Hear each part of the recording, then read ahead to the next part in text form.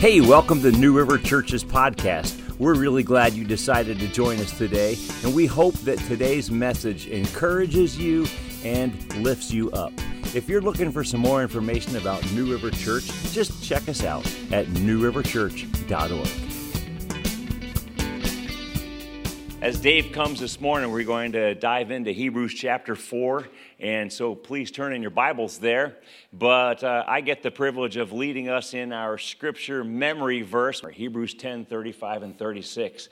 As we prepare to read this out loud together and try to get it back in our brains, why Hebrews? You might be wondering, why Hebrews?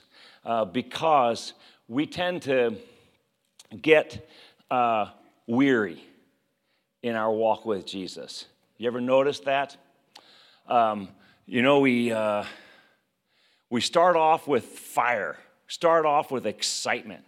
And the promises, I've seen this happen so often to people that I love in ministry. We start off with all these promises, and we're excited about our walk with Jesus, and we're excited about church, and we're excited about the Word of God, and and I've even seen new Christians who get all their prayers answered, where they're just amazed, and I love it. I love it. They come like, oh, I prayed for whatever, and it came. Wow, God's so amazing, and they're just so blown away. And then there's that honeymoon period, and it's just so good.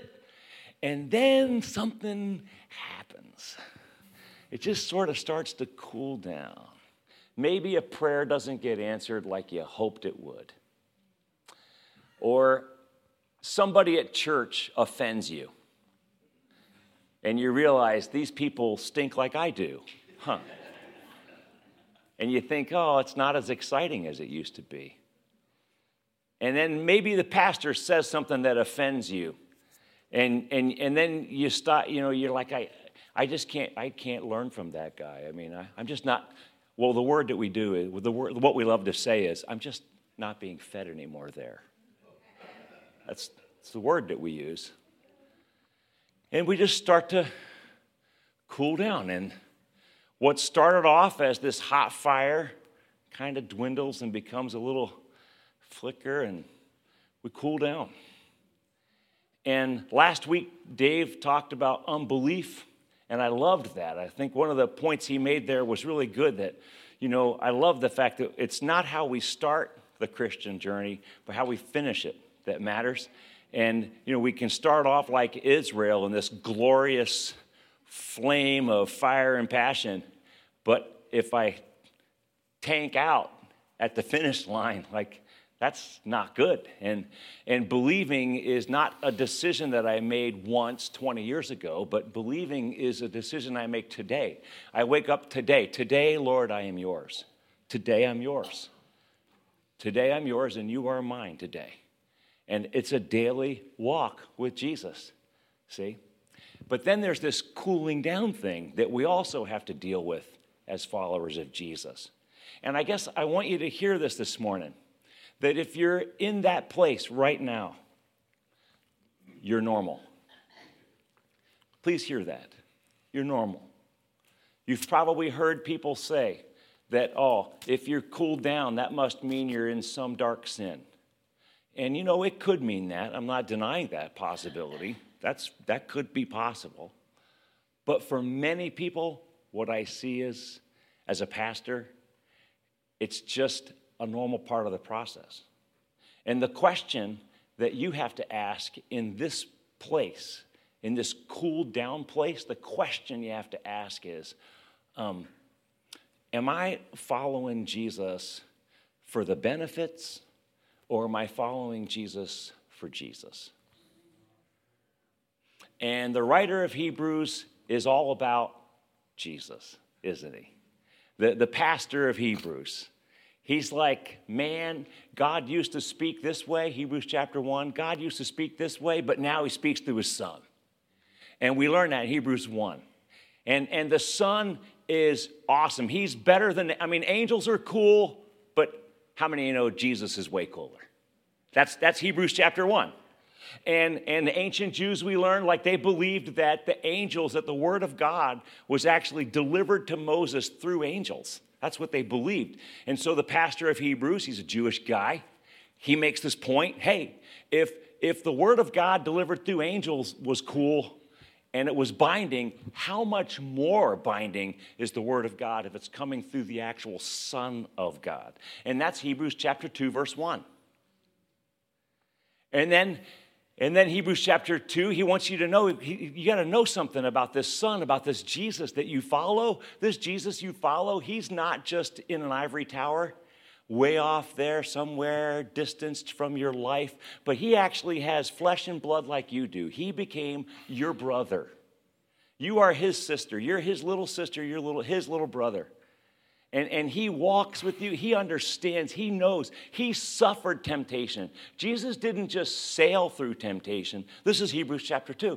Jesus didn't just sail through it like, hey, I'm God. Woo, this is easy. That's not how Jesus did it. Jesus actually knows what it is to actually face temptation. He knows what it is to sit there with that decision and go, oh, I want to. I don't. Oh, I want. I don't. I do. I don't. I do. I don't. He knows that temptation. He knows it. And Jesus made it through it triumphant. And because he suffered when he was tempted, the pastor of Hebrews says, you can keep your eyes on him. He'll get you through. He knows how to do it. Jesus is practical. He doesn't have just, theories about getting through life. Jesus is like, no, I did this. He's the perfect version of who you and I were meant to be. So if you want to know what it is to be human, you don't look at each other because we're just broken like everybody else. You look at him, he's perfect. Hebrews chapter 2. Therefore, Hebrews 3:1. Therefore, he says, fix your thoughts. Man, be thinking about Jesus. Spend an awful lot of time thinking about Jesus and how he made it through for you. And let his life be an example to your life. Let his life be an inspiration to your life. That's the pastor of Hebrews. And then you come into Hebrews chapter 3, and we learned that last week. He says, so come on. You got to believe, man.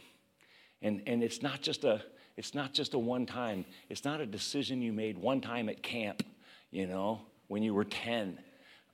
And now life gotten in the way and you're getting distracted. But no, it's this Jesus is practical, living every day. Jesus, I'm yours, you are mine.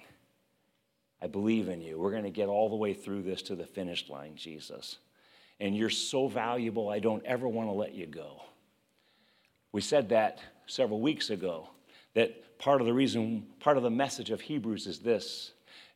You're less, if you know how valuable it is, you're less likely to give it away.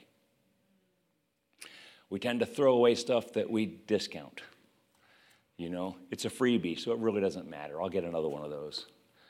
But if what you have is priceless, oh man, I'm going to hang on to it and never let it go. I was thinking about that, like my truck. My truck is old. People love to make fun of my truck. But just imagine, now this is a stretch, but just imagine that this week we discover there's something really special about my truck. Like, I don't know what it is. It's like there's only one that was ever made just like that one, right? There's only one. That's the only truck. Like, that's it. And so now this truck is worth $1 million because it's a rare, special collector's item, like, right? Now, suddenly, I'm treating that truck differently, aren't I? Now that truck is parked in the garage, not outside. Now the truck, I'm going to wash it for once. I'm going to wash it, I'm going to scrub it, maybe wax it. It's going to be a nice truck. Isn't it something? And what changes? My perspective. Now I know how valuable it is, and now I treat it with care. And so the pastor of Hebrews is telling you and me, hey, Jesus is worth everything. He is infinitely valuable. You don't want to let him go. And when you're cooling down, don't let go. He's more valuable than the stuff he can do for you. wow, Jesus, yeah, that's right. You're more valuable than the stuff you can do for me. You're the prize. As great as my salvation is, but my salvation is really based on him. He's the prize. Isn't that something? So he's actually greater than even my salvation. Wow, he's the prize. And I want him more than I want anything he can do for me. I want him. See? And so that's where we come to today. And this brings us to our memory verse. He challenges us this. I mean, this is all throughout the sermon in Hebrews. Let's read it together. Here we go. Ready? So, do not throw away your confidence. It will be richly rewarded. You need to persevere so that when you've done the will of God, you will receive what he has promised. Hebrews 10, 35 and 36. We got to do this again. So do not throw away your confidence, for it will be richly rewarded. You need to persevere so that when you've done the will of God, you will receive what he has promised. Let's persevere. Let's run. Let's not throw away our confidence. I know, sometimes we cool down, but don't throw it away. Cooling down is a part of the process. And the one thing I learned when things cool down is I learned Jesus is more valuable than the things that he can give to me. And so this morning, Dave's going to come on, man, and he's going to bring us to Hebrews chapter 4. This morning we're going to be in Hebrews chapter 4, verses 12 through 13 as the peak or the pinnacle of this particular passage of Scripture. But I want to begin and take us back to October 31st, 1517. If you're familiar with church history, there was a monk or a priest by the name of Martin Luther. And if you remember and you go back to that point in time in the history of the church, the universal church or the Catholic Church, there was something very disgusting and disturbing going on in the modern day church. And it was this, that if you sin, that you'd go to the church, you'd go to the priest, and he'd tell you, well, your sin will cost you $5. Or your sin will cost you $10. Oh my goodness, your skirt is too short. Your sin's going to cost you about $40. I'm being a little facetious here, but they were selling forgiveness.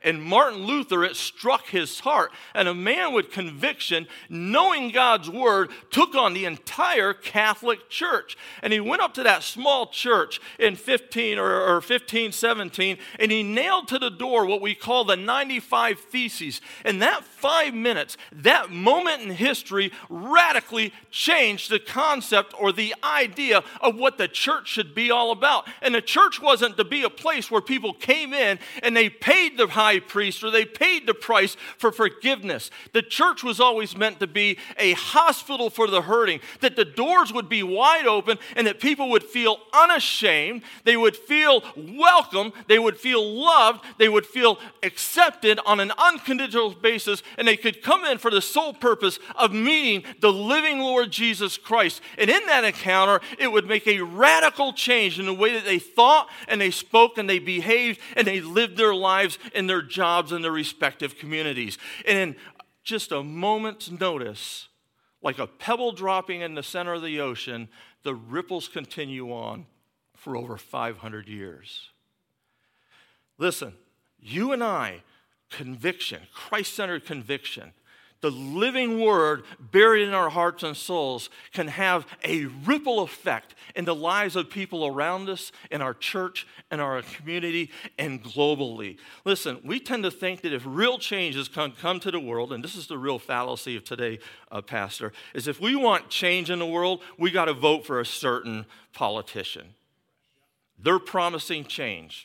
The world will tell you that if you want change, you have to get enough people circled around you that have enough money that you can pony up and put the cash on the table and that you can buy and barter influence and bring about real change. That's what the world will tell you. We change through politics, we change through law, we change through money.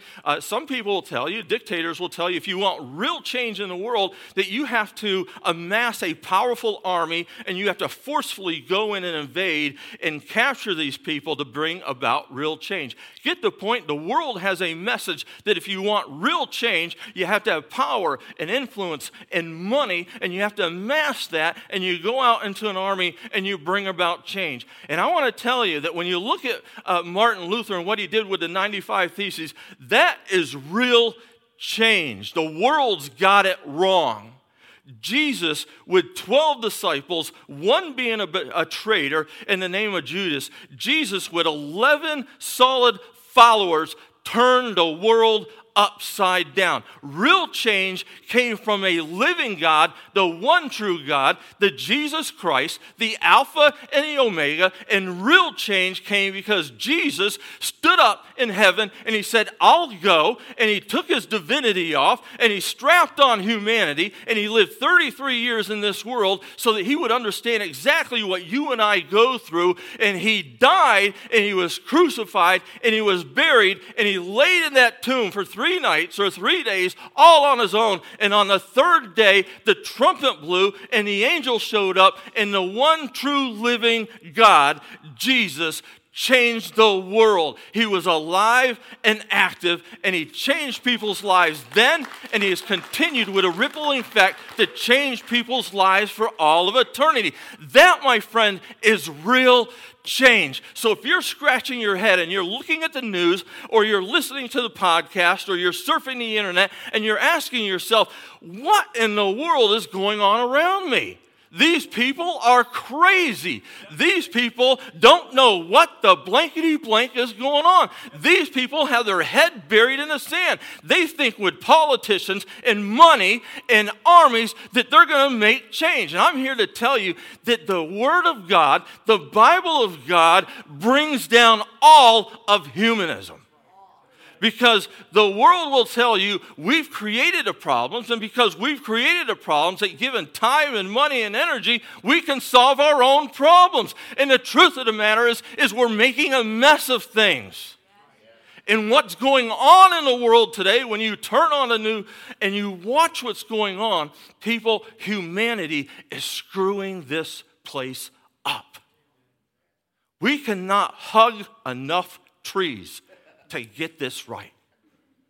And that's if we want real change, we have to understand this is a living word. I like the quote of, and I'm just getting a little fired up or ramped up here, Pastor, but I like, and something that I've carried around in my Bible for years. I don't know about you, but I got a couple of Bibles, and I nicknamed my Bibles, and this is a gift that was given to me. This is made of calfskin. He's laughing. I've nicknamed my Bibles. And it was a gift to me, and it's very special to me, and it was very expensive, and I've nicknamed it, and I only break it out on special occasions. I keep it in the original box that it came on, but if you go to my bookshelf and you look at my books, and you'll go down and you'll see that case, and it says, The Sword. Because I only break it out once in a while. And I'm here to tell you, God's Word is that living sword. God's Word brings about real and lasting change. But the point is in my Bible, I have a couple pieces here.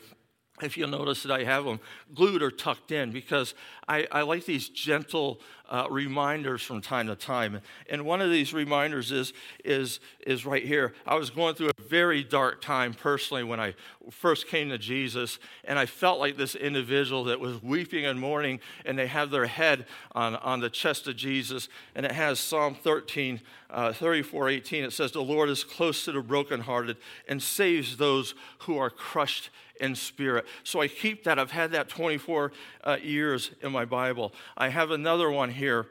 I put this in 2007. This is a prayer not for bad people, but bad times. So I have a prayer here that I pray accordingly when I'm going through some tough times. But my favorite is D.L. Moody.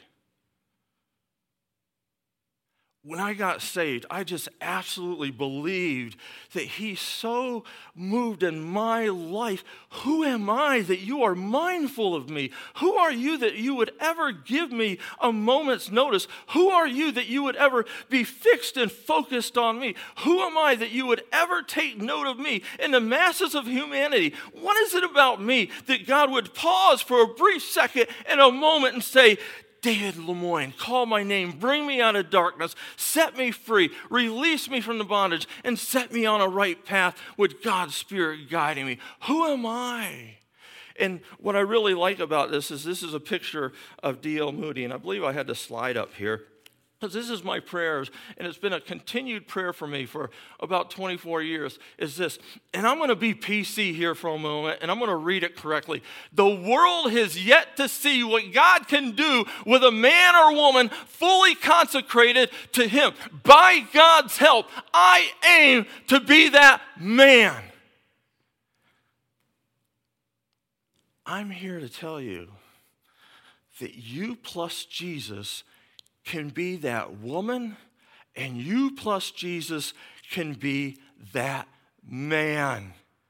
If God's living work takes root in your heart and soul, there is no telling what you are capable of doing in God's kingdom. There is no telling the influence, the sphere of influence that God can build in your life. There is absolutely no telling what you can accomplish if the living word of the living God gets a hold of your heart and soul, and you listen and you trust and you obey and you walk by faith and you walk by sight. There's nothing in the entire world. There's nothing that can separate you from the love of God. There's nothing that can separate you from the plan that Jesus died on a cross for you. There's absolutely no one or nothing that can snatch it. And my prayer, my hope over the next 2.5 hours this morning is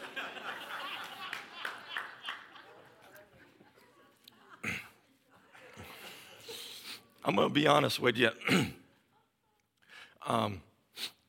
We'll talk about the Sabbath Sunday, and I'm going to be sinning big today after church. I'm going to rush out of here from church, and I'm going to go to Travelers and watch some golf. I don't know about you, so I'm not going to spend my day in my closet or my prayer room, but I'm going to head out to Travelers and take my boys there. But nonetheless, let's talk about the power of God's word. I want to talk about 3 attributes of God's word this morning, and if we can get this, we're going to be forever changed. Jonathan's already looking at his watch. It's 10:03.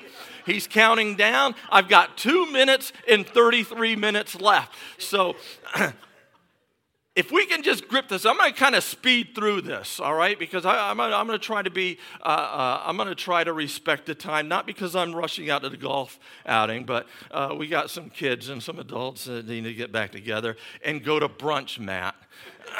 So, God's word is living. If you don't get this, you're not going to get anything else. God's word is living. It's not a religious encyclopedia. It's not a Bible trivial pursuit game. It's not something that we pick up and we just learn the facts of Moses, the facts of Abraham, the facts of Jesus, the facts of Luke, the facts of Paul, the facts and so on.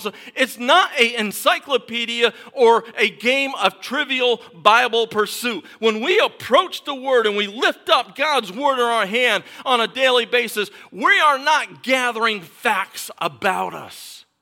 True story. I used to hang out, well, I still do. I like hanging out with people that are 2, 3, 4 years older than me. That puts Bud in the same category. He's about 5 years out from me.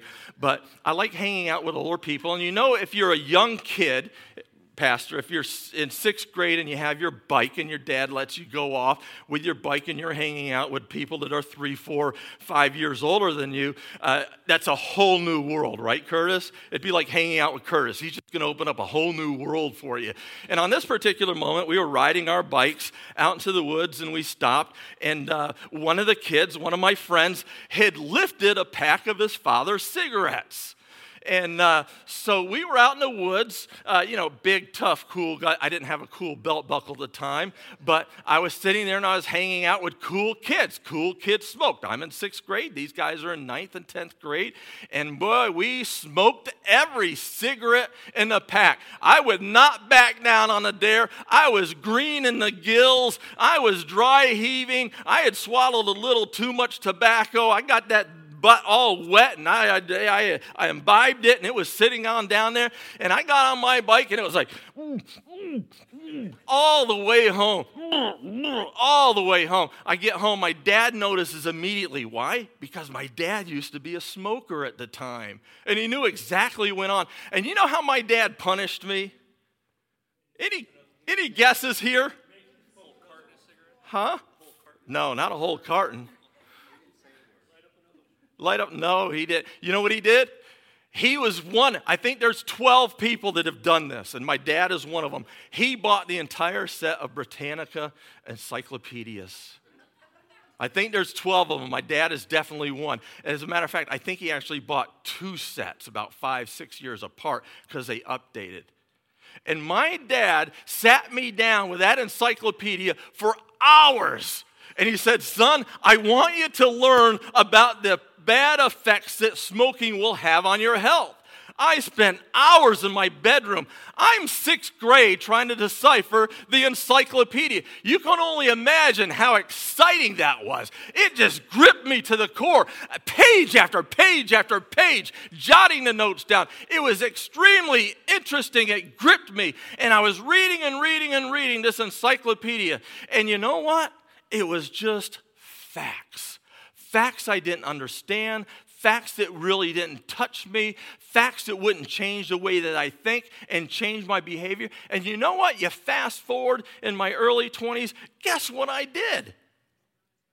I smoked. So being exposed to several hours of the encyclopedia had no change on me 20 years later.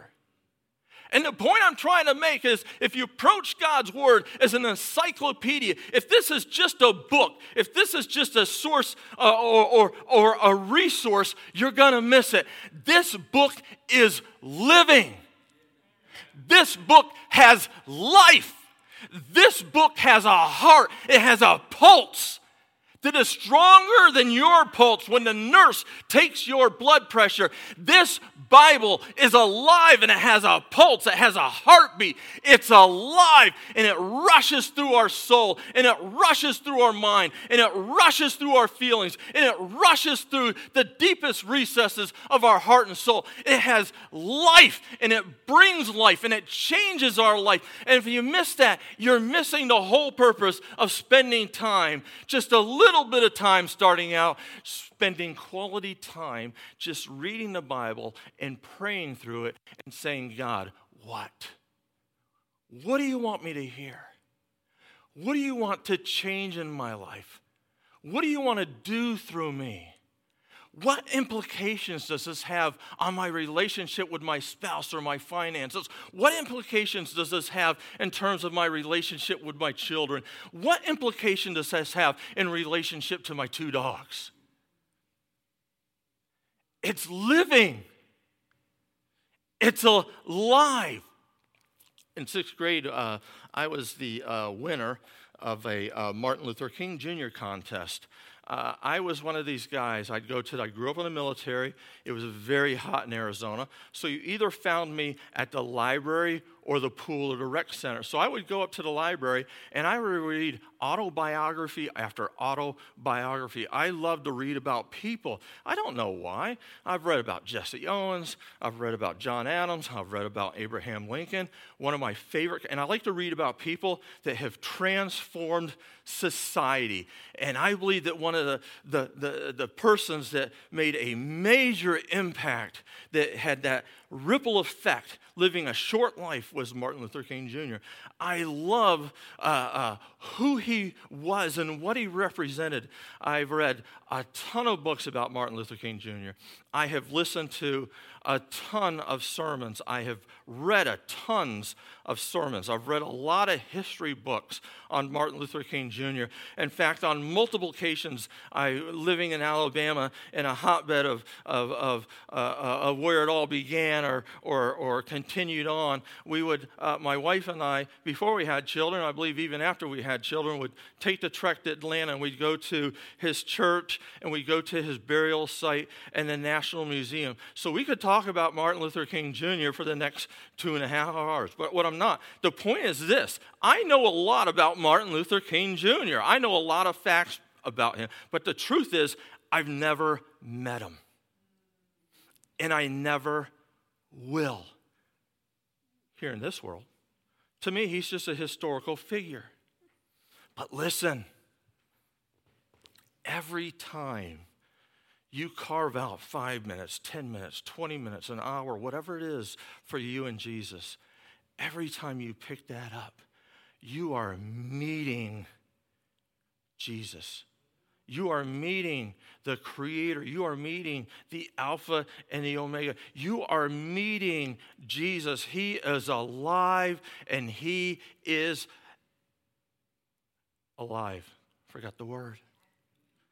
Active, thank you. Preach back to me anytime. Alive and active. Listen, God fully manifests himself through Jesus, through his word. I'm concerned about today's spirituality, Pastor. I'm really concerned about what I hear Christians and non-Christians say alike. I'm concerned about the modern, and it's nothing new, it's evolved. We've had this conversation, Marv, in our men's group with Curtis and Jim and Mike and Mr. PhD Walker back there, TJ and Matt and Mike. Great group of guys. I'm just going to pitch this to you. If you're not involved in a men's group, and you're looking to spend some time with some guys that understand that the Bible is alive, this is the group to come to on a Wednesday night at 7 o'clock. Wednesday night. If you're not, listen, I'm not trying to poach anybody here, but if you're not in a men's group, Marv is like that spiritual father, asks a couple questions, sits back, and lets it roll. It's a great group. But the point of the matter is you're going to meet Jesus there. And I lost my track here, but I'm talking about today's spirituality, Pastor.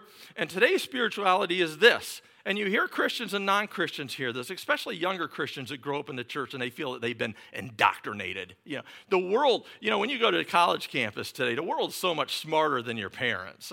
The world's so much smarter than your pastor. The professor up there is so much smarter than your elders. I mean, these guys got their head in the sand. They're narrow-minded. They just believe a lot of nonsense. And so when you get out into the world is sitting there ready to hug you and whisper in your ear. And these people start parroting. I'm talking about church kids. They start parroting stuff like, oh, you can't really believe the Bible, Pastor. You can't possibly. It's filled with errors. We can't possibly think that this is right or true. Or it's so archaic, Pastor. It was written hundreds, if not thousands and thousands and thousands of years. The message in the Bible no longer applies to today. Today's spirituality is listen, you can't really trust the authority of Scripture. It's got some errors in it. And then you hear Christians that come up or young people that come up and they graduate. And I'm talking about, listen, I am not pointing the finger here. This is me. You just happen to be able to listen in on my conversation and the way that I thought and the way that I felt when I came out of the church. And when I left the church, I felt that God was too strict. I felt that God was going to constrain me. I thought, oh boy, I'm moving out from under my mom and dad's authority, and the whole world awaits me. And it looked like Six Flags and Disney World and Epcot Center and the local county fair, all wrapped in one. It looked exciting. The bright lights, the arrows pointing to the way, the music. You could hear the rides. You could hear the people. You could hear the laughter. And it's begging us, wooing us, and calling us to go to the bright lights in the big city. And they're going to tell you the Bible doesn't matter. It's old. It's outdated. What they're going to tell you is, listen, you don't have to live your life on God's terms. In fact, your walk with God, little g, is based on your personal experience. You don't need absolute truth.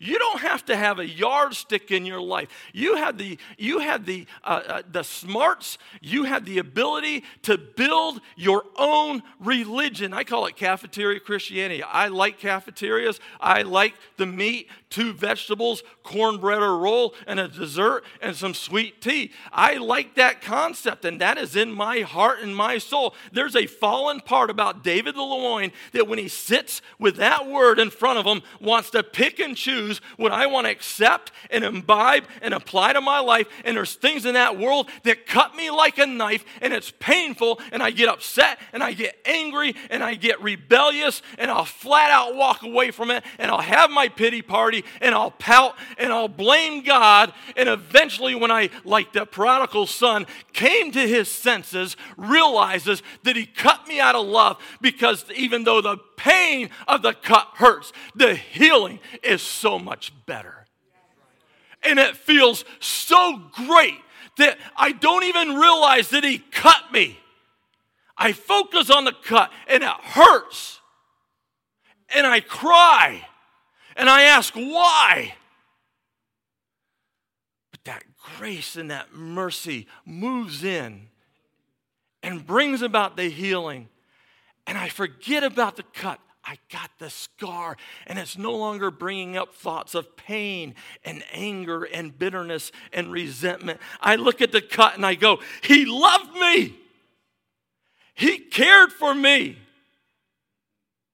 He wants me to have a deeper, closer walk, a relationship with me. He realized that religion was hurting me, and he cut me. Have you been cut? That stinging, that stinging, sharp, cold, calculated scalpel of the Holy Spirit. It hurts. It's painful, and it's humbling.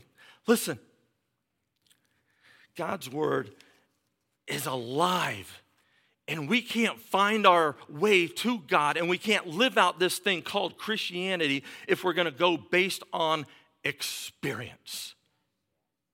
If we're going to live this thing out, Pastor, we're going to live it out based on God's living word, taking root in the recesses of our heart and soul, growing up, maturing, and bearing fruit for ourselves and for other people. Another attribute of God's word is that it is simply powerful. And if you break this down, what he says, and I'm going to read this passage here in verse 12, what he says goes, his powerful word. It's active. In this word power, we derive our word energy from it. When we think about electrical energy, we think about gas-powered energy, we think about nuclear energy. We need to understand that not only is God's word living, but God's word is power. There's force, it's dominant, it's potent, it's influential, it's energetic. Listen to the things that God's word does. It's busy working, it's changing, it's building, it's convicting, it's encouraging, it's exposing, it's rebuking, it's giving light, it's giving wisdom, and it's carving out a path for you and I in this world. Listen, God's word is powerful. There's energy behind the spoken word of God. Think about it from this perspective. In Genesis 1, God spoke. I believe in the Big Bang Theory, not what they teach in school. When I get to heaven, one of the first things I want to do is I want to go to that auditorium, that 360. What do you call those things? Huh? What is it called? Planetarium. I want to go to the planetarium. I want to sit right in the middle of that room, and I want Jesus to walk up and pick up that remote control and play creation. He spoke. Boom! Everything. Nothing. Hollow. Darkness. separation, no form, no substance. We think inventors are bright and brilliant, but let's be honest. Inventors are just taking materials that already exist and putting something together. God, there was no substance. There was absolutely nothing. I don't even think there was oxygen or hydrogen in the air. There was absolutely nothing. It says it was empty and formless, and darkness hovered over the deep, and God, boom, spoke. And something happened. I think about Jesus. He was asleep in the boat, and his disciples were struggling at the oars, and they were almost about to sink. Listen, these weren't businessmen in the boat with Jesus. These weren't you name it. These guys were salty sailors. These were guys made a living by fishing. They had been in a storm a time or two. These were salty sailors. They didn't push their boat out and get into knee-deep water and cast a net. They were out there in the Sea of Galilee. It was roaring. It was whipping. The boat was tossing and turning. There were times that these salty sailors feared for their lives. And this is one particular moment where these salty sailors were struggling, and they were wondering if they would survive the current storm in their life. And what happened? Somebody preach it back to me. What did he do? No, he didn't calm the water, Curtis. He spoke, Curtis. He spoke. Brother, you got to get on the same page. You got to use the same language. Give me a little lead time. Huh? Give me a little lead time. Stand up and tell me what he said, Curtis. That's not the lead time I was asking. He spoke.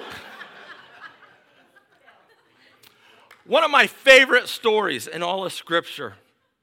This is the other one. Right after creation, I want to see Lazarus. I have a friend that much older than me. He came out of Canada. He spoke French. He was a missionary in Haiti for well over 30 years. He retired from the mission field, and I had the opportunity to meet him just weeks within getting saved, and this guy had a different view on life. He had served in Haiti for 25 years. If you ever looked up this individual, they brought water to an entire community. This guy is like a rock star in Haiti, and he was telling me a story about in Haiti. You know, they have quite a bit of witchcraft in the Caribbean, and he was telling me about a drug that they would infuse in somebody who was in on the game, in on the fix, and they would infuse them with this drug, and then they'd run out and cry, and they'd go out into the community, and they'd cry and weep and mourn, my child's dead, my child's dead, my child, and everybody would come in and they'd mourn and they'd weep over the death of their child, and they'd even go through the process of having a memorial or spending some time praying over the family and meeting with the family and expressing their condolences, and they'd actually get to the point where they'd put the person in the coffin and they'd wheel it out to the gravesite, and they'd be out there mourning and weeping, and the sadness was over the whole community, and then you'd hear somebody whisper, or you heard somebody knock the side of the casket with their elbow, or knock, or if it was a child, they'd cry, and the drug would wear off. And they'd open up the casket and they'd have a great celebration, but they weren't praising Jesus. They were praising witchcraft. They were praising what was going on down there with drugs and Santeria and things like that and voodoo dolls. And I'm here to tell you, that's not what Jesus did with Lazarus. Jesus waited 3 days so that when he finally got there, that about 20 feet out, you could still smell Lazarus. And it wasn't anything fancy. It wasn't Old Spice. When they walked up on Lazarus after 3 days, he stunk. Rigor mortis was there.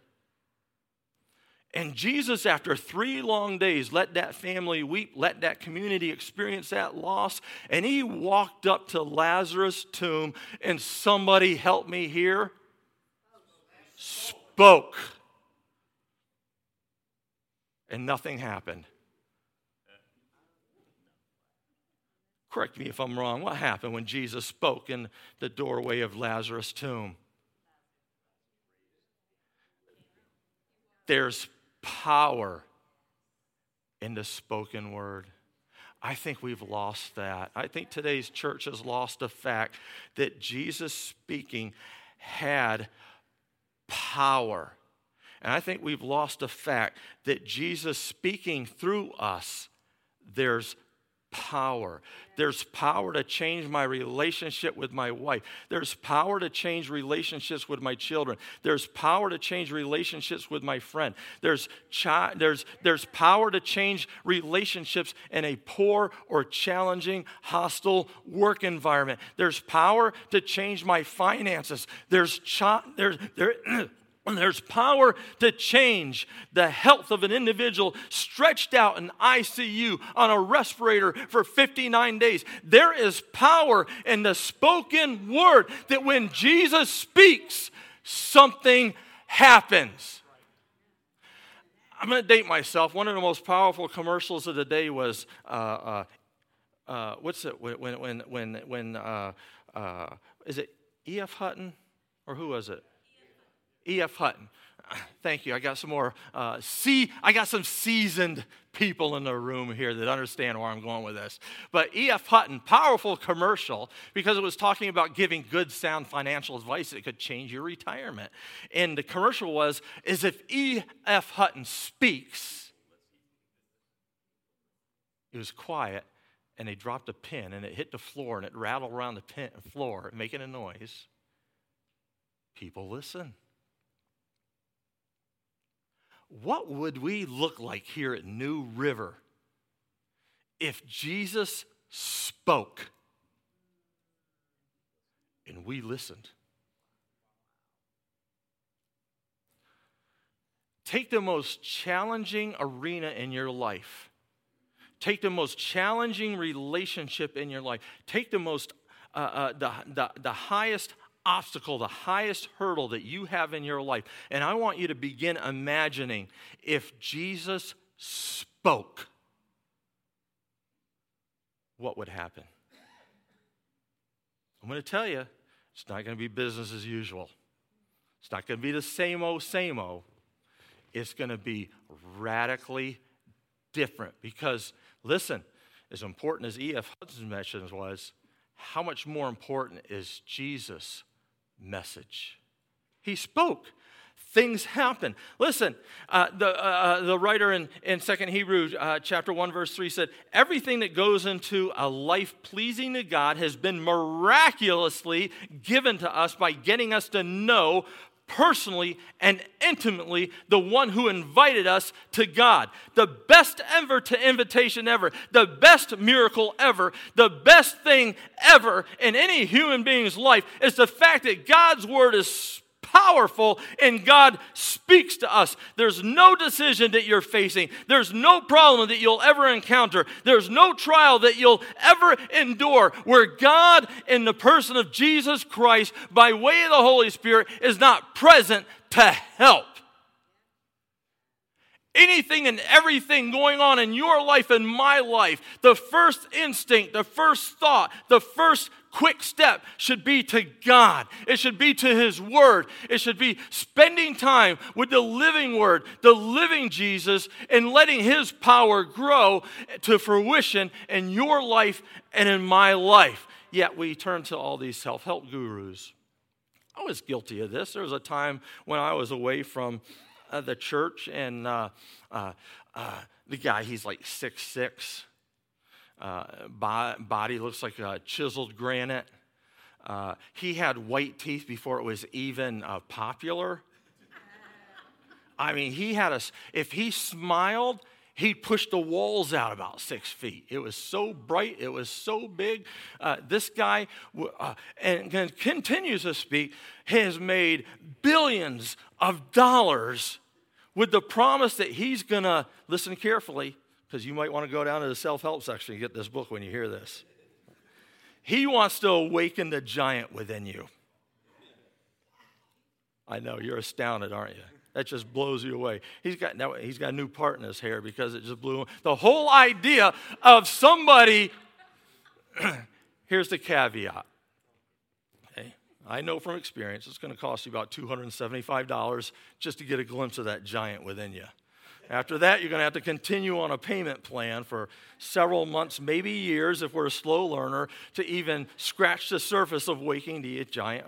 And then he came out with another book. I like this guy. I like charismatic people, whether they're right or wrong. I find them interesting. The next book that he came out, or the seminar that he toured the world with, is this: Your Date with Destiny. Who wouldn't be interested in that?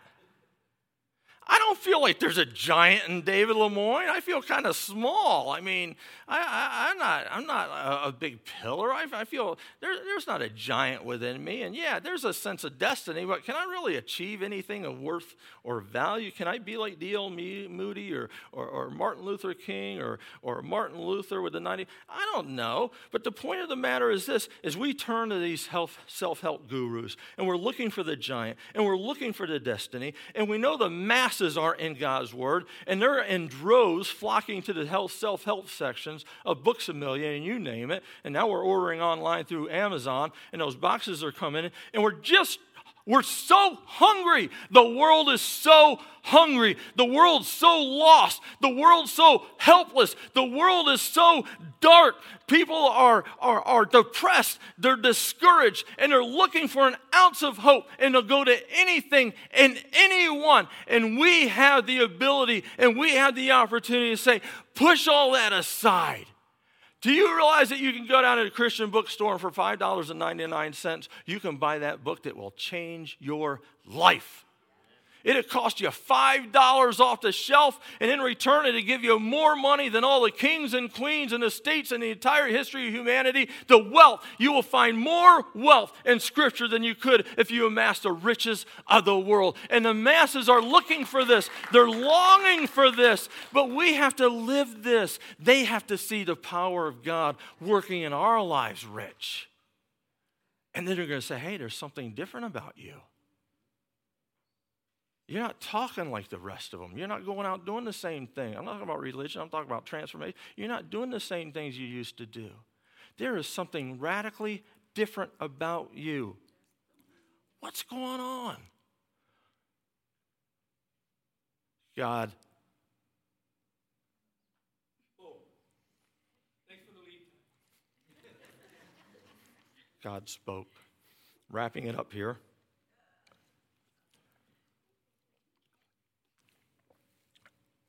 And our pastor is going to come up and share as well. But I just want to read this passage. I'm going to cut it short right here. I'm going to get right to the point. The writer of Hebrews says, laying us open to listen and obey. Nothing and no one can resist God's word. We can't get away from, listen, nothing's hidden. We can't get away from it no matter what. This was a very familiar word to the hearers of this sermon, and they immediately began thinking of that short sword, that gladius sword that every Roman legion carried. It was a short sword. It's not that beautiful long sword with the jewels that you remember Wallace and Braveheart.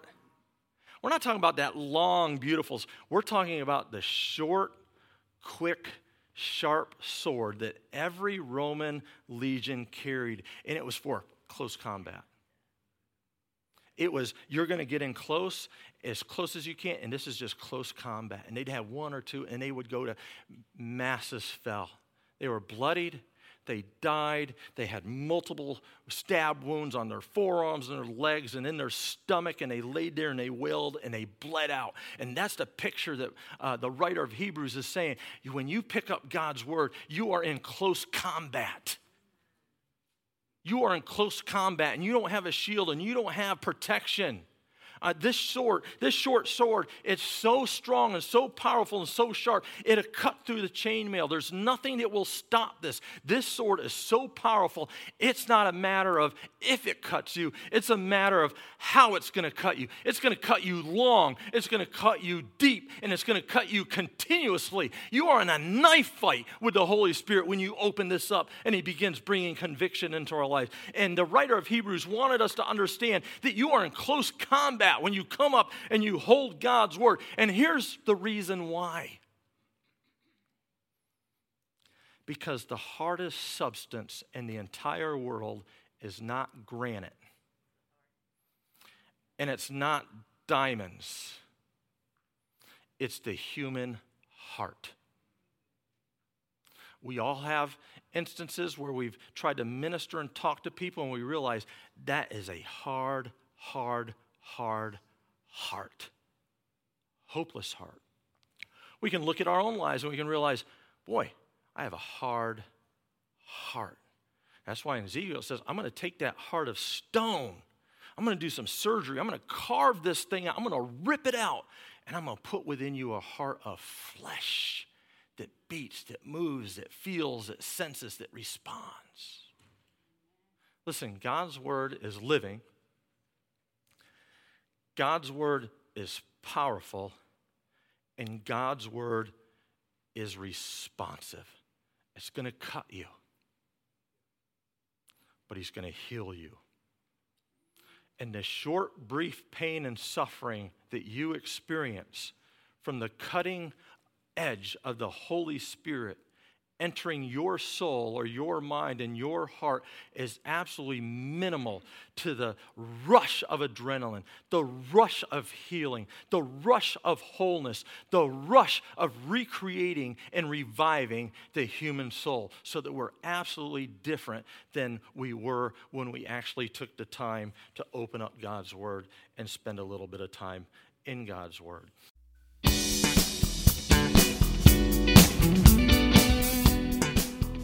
Thanks for listening today. If you'd like more encouragement or information about New River Church, check us out at newriverchurch.org.